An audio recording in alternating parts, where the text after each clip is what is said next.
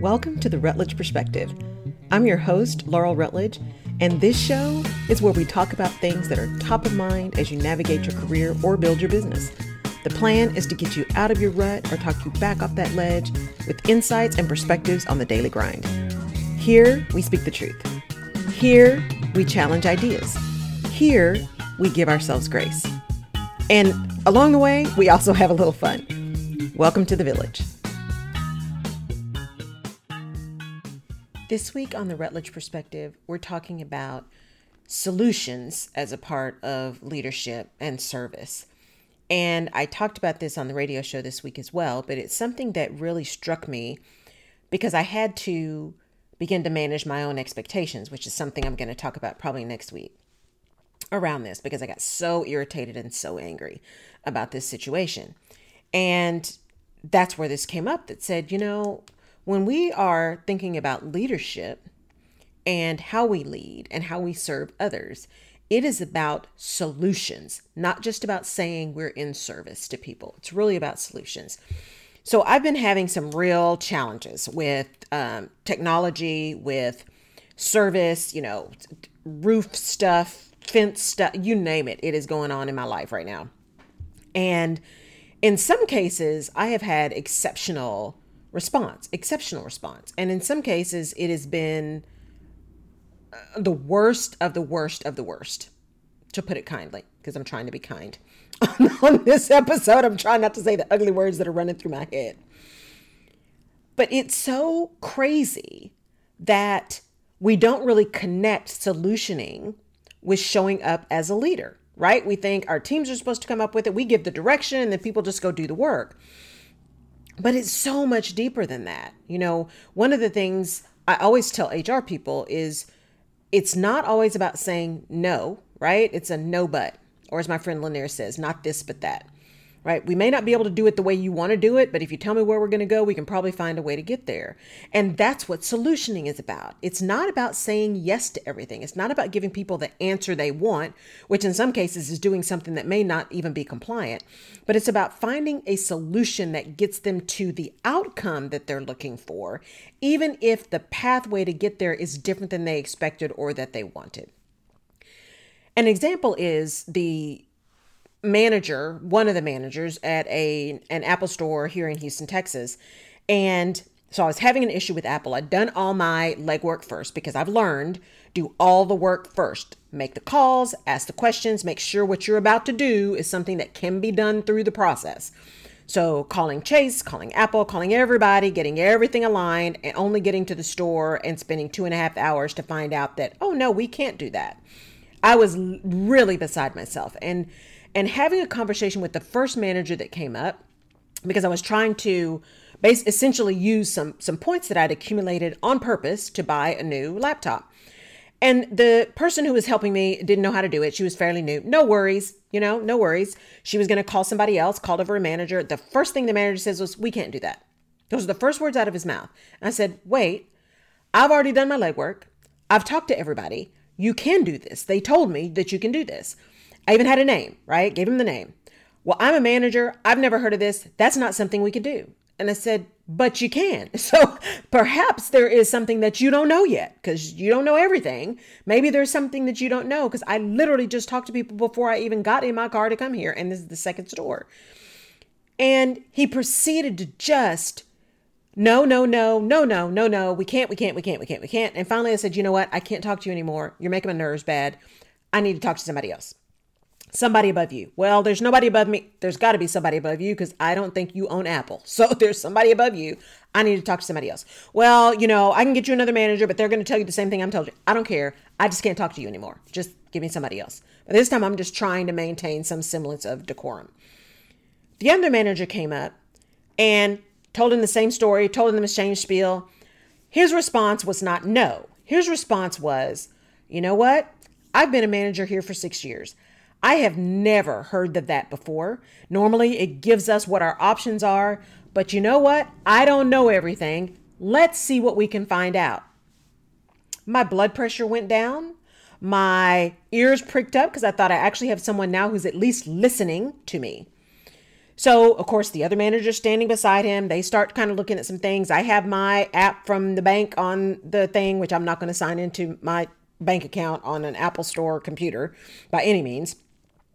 So we go through a whole lot of things. He even finally says, you know what? Let's just call them. Let's call them together. I said, great. Let's see if we can get Esther again, because Esther's the one that told me we could do this. We, of course, don't get Esther. We get Anna, who says, no, we can't do that. And I said, well, talk to Esther, because Esther told me we could do that. And she said, well, let me get a supervisor. Supervisor says, no. Long story short, all of the people who confirmed, 4 people who confirmed for me this could be done, and I confirmed multiple times on purpose, because again, I've learned to do my legwork before I show up anywhere. Now, all of a sudden, you can't do it. So 4 people were misinformed, which means they misinformed me. And now I'm sitting in an Apple store. I've got to get a machine. I mean, I'm just beside myself, trying not to slit my wrist. And finally, this manager says, you know what? And I tell him the whole story. I tell him my entire history with Apple. It's been a nightmare since my very first iPhone. Literally, it's been a nightmare since my first iPhone. Every service issue is an issue.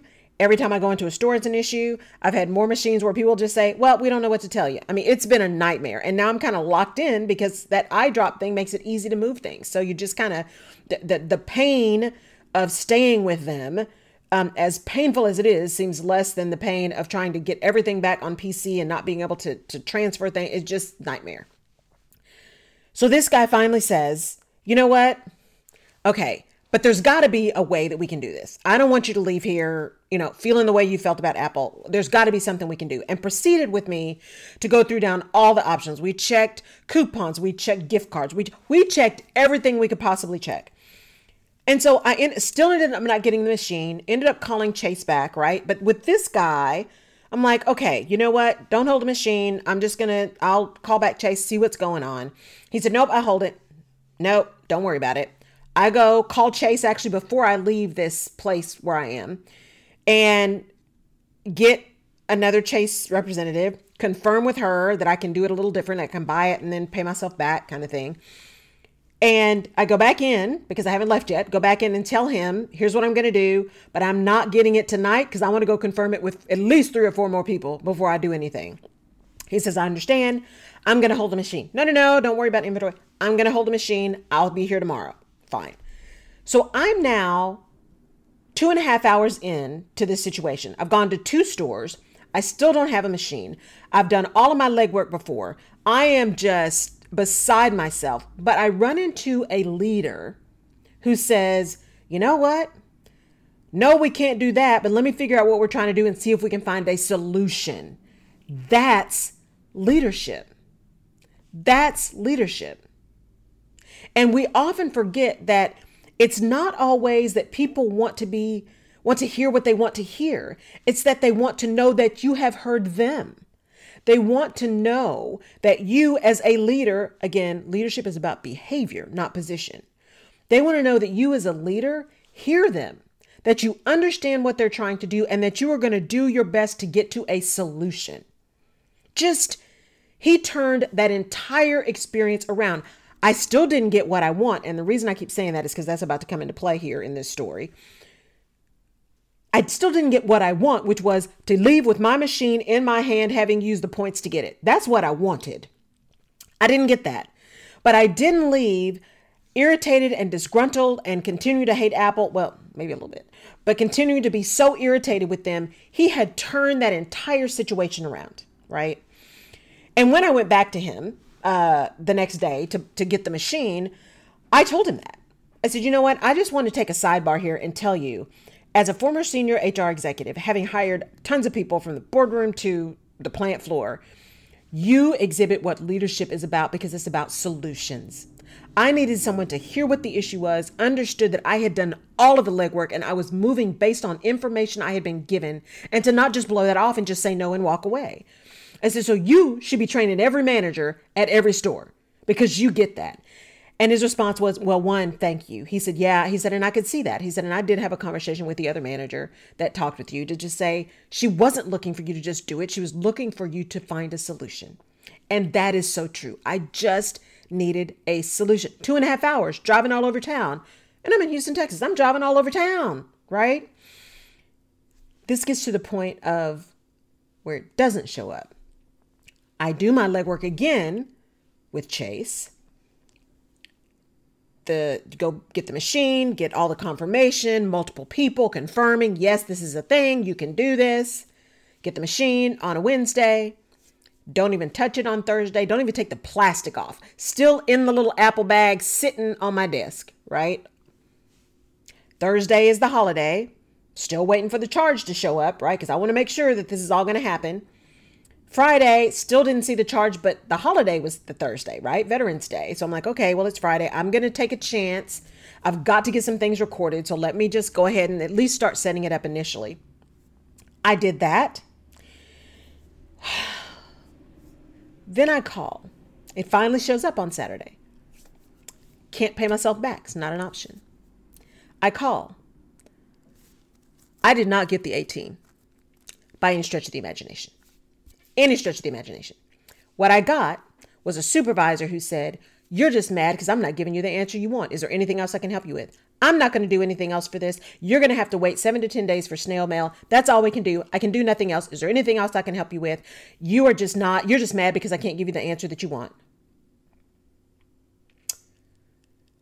I thought I was literally going to have a coronary. I was so angry and no recourse, right? Huge organization. Clearly they don't care. Clearly someone who does not need to be in customer service, much less a supervisor in customer service, because his perspective was, I don't know what to tell you. I'm following the process. I'm going down the checklist. It's going to be 7 to 10 days. He didn't hear anything that I said. Not a single thing. Now, mind you, I talked to 5 people on Saturday, 5 people at Chase, and could not get a satisfactory response. Then I sent an email. The email response wasn't satisfactory either. Again, I'm not looking for you to change your whole way of doing things. This is pretty simple. It's not rocket science. It's not open heart surgery. We are not delivering babies here, right? We are trying to make sure that we can continue to use what you have committed that I can use. And that should not take 7 to 10 business days to figure that out. Complete opposite. And so I responded and I let them know how upset I was, knowing that, as big as they are, they don't care. But here's the issue. The bigger you get, so if you're running your own business and you're continuing to build that business, don't lose sight of solutions. Don't lose sight of what your customer actually needs. That's the thing as entrepreneurs. What is the solution that you are providing? What is the problem that you're solving and how do you solve it? But these organizations get so big, or departments get so big. What is the solution that your teammate needs? What is the solution that the person who's on your team that you're leading needs in order to do their job? What is the solution that the customer needs? How do you fix the problem that they're having? HR people, this is around benefits. When benefits get jacked up, when payroll gets jacked up, how do you fix it? And I can attest to this because I had a vendor that completely screwed up a payroll transformation. It was horrendous and I lit them up to the sky and we fixed it. My team stayed all night. We had to do paper checks. I mean, it was a freaking nightmare, but people were going to get paid. We were not going to miss a payroll. And then we made the vendor hold themselves accountable for their screw up, right? But that's because they had lost sight. One, they had overcommitted. They saw money. They saw dollar signs, right? The salespeople who don't have to do any kind of implementation saw dollar signs. They saw, oh, this is a spinoff of a bigger company. If we can get in early, right?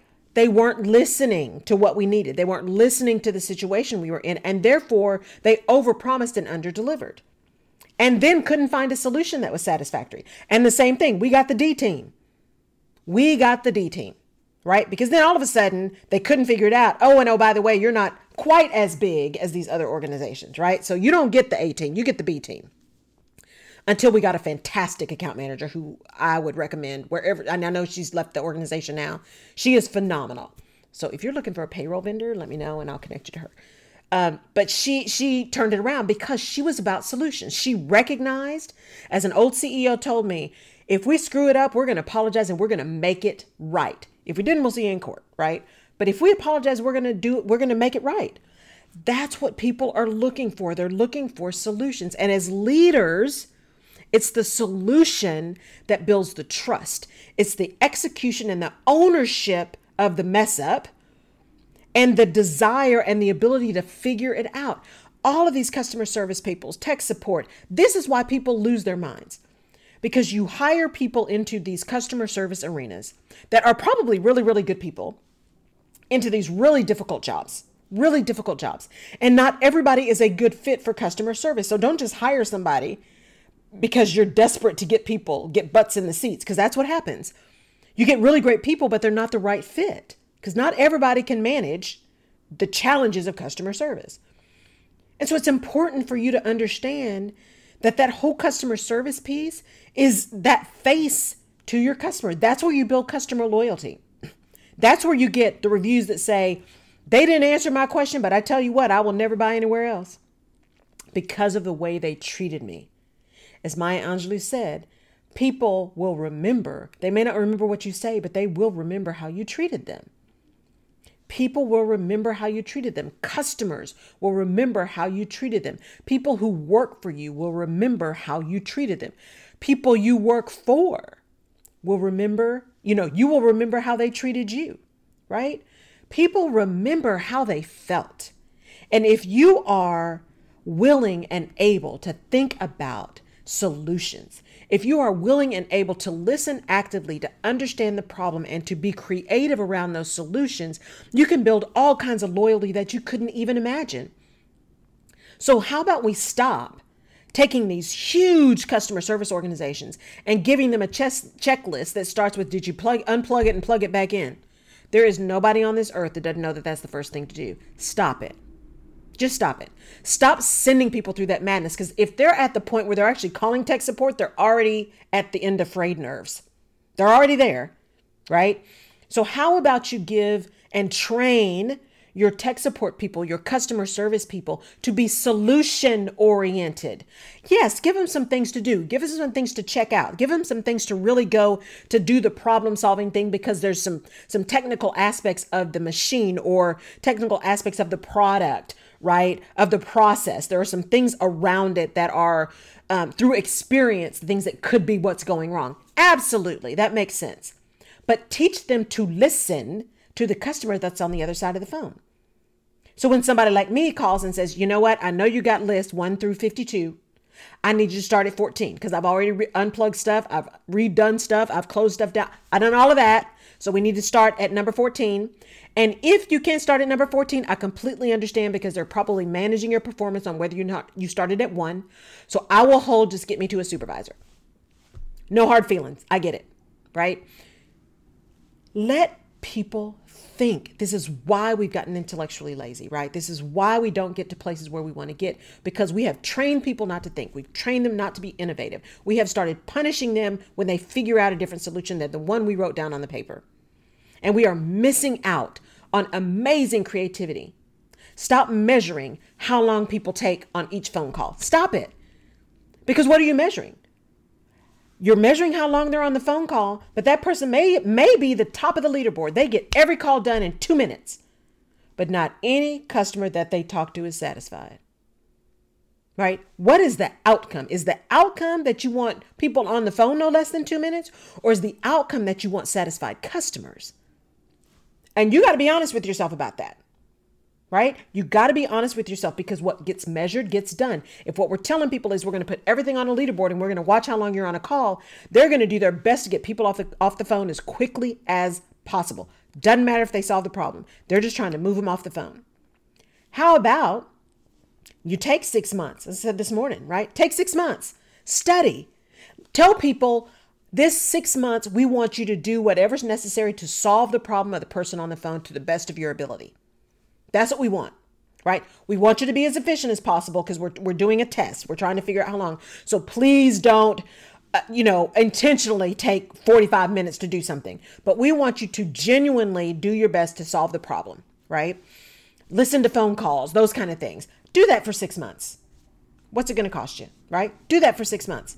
And then use that data to determine how long on average does it really take to solve our customer's problem, and then back that into how many people do we need on the phones for what kind of period of time, what kind of shifts, as opposed to going with maybe your finance people telling you we only have this much for payroll, so you're going to have to cut heads, because that's what happens. We got to cut heads. And then you got people on the phone for 2 minutes and unsatisfied customers. Leadership is about solutions. Leadership is about listening to the problem at hand and providing an answer that gets people to the outcome that they want, even if the path to that outcome is not what they expected. How about just try it? Just try it and see what happens the next time. Thank you so much for tuning in this week on The Rutledge Perspective. As you can tell, I've been fired up about this issue, about service and solutions. I would love to hear from you. I'd love to hear your stories. How have you been able to get over the anger and the irritation and the frustration at some of this stuff? How can we use that and pass it on to other people who have had the same kind of irritation? And maybe we can all get to a place where customer service truly does put the customer back at the center, because it's about all stakeholders, not just shareholders. Have a fantastic week. Go out and find some solutions for people, because I know you got it in you. Use your creativity, use your innovation. Go blow somebody's mind at how creative you can be. Thank you for tuning in to The Rutledge Perspective, and we'll catch you next time. Bye-bye. You have been listening to the Rutledge Perspective podcast. Thank you so much for tuning in. If we've given you a new perspective or helped you clarify your own, please leave us a review, send us your comments, give us a 5-star rating. We take that information seriously, and it helps us to decide what our next episodes will be. Now, you can find more information about this and other episodes of the show on laurelrutledge.com. And you can subscribe to the show wherever you get your favorite podcasts. You can also follow me on social media. And if there's someone that you think would enjoy or benefit from the Rutledge Perspective podcast, please pass it along.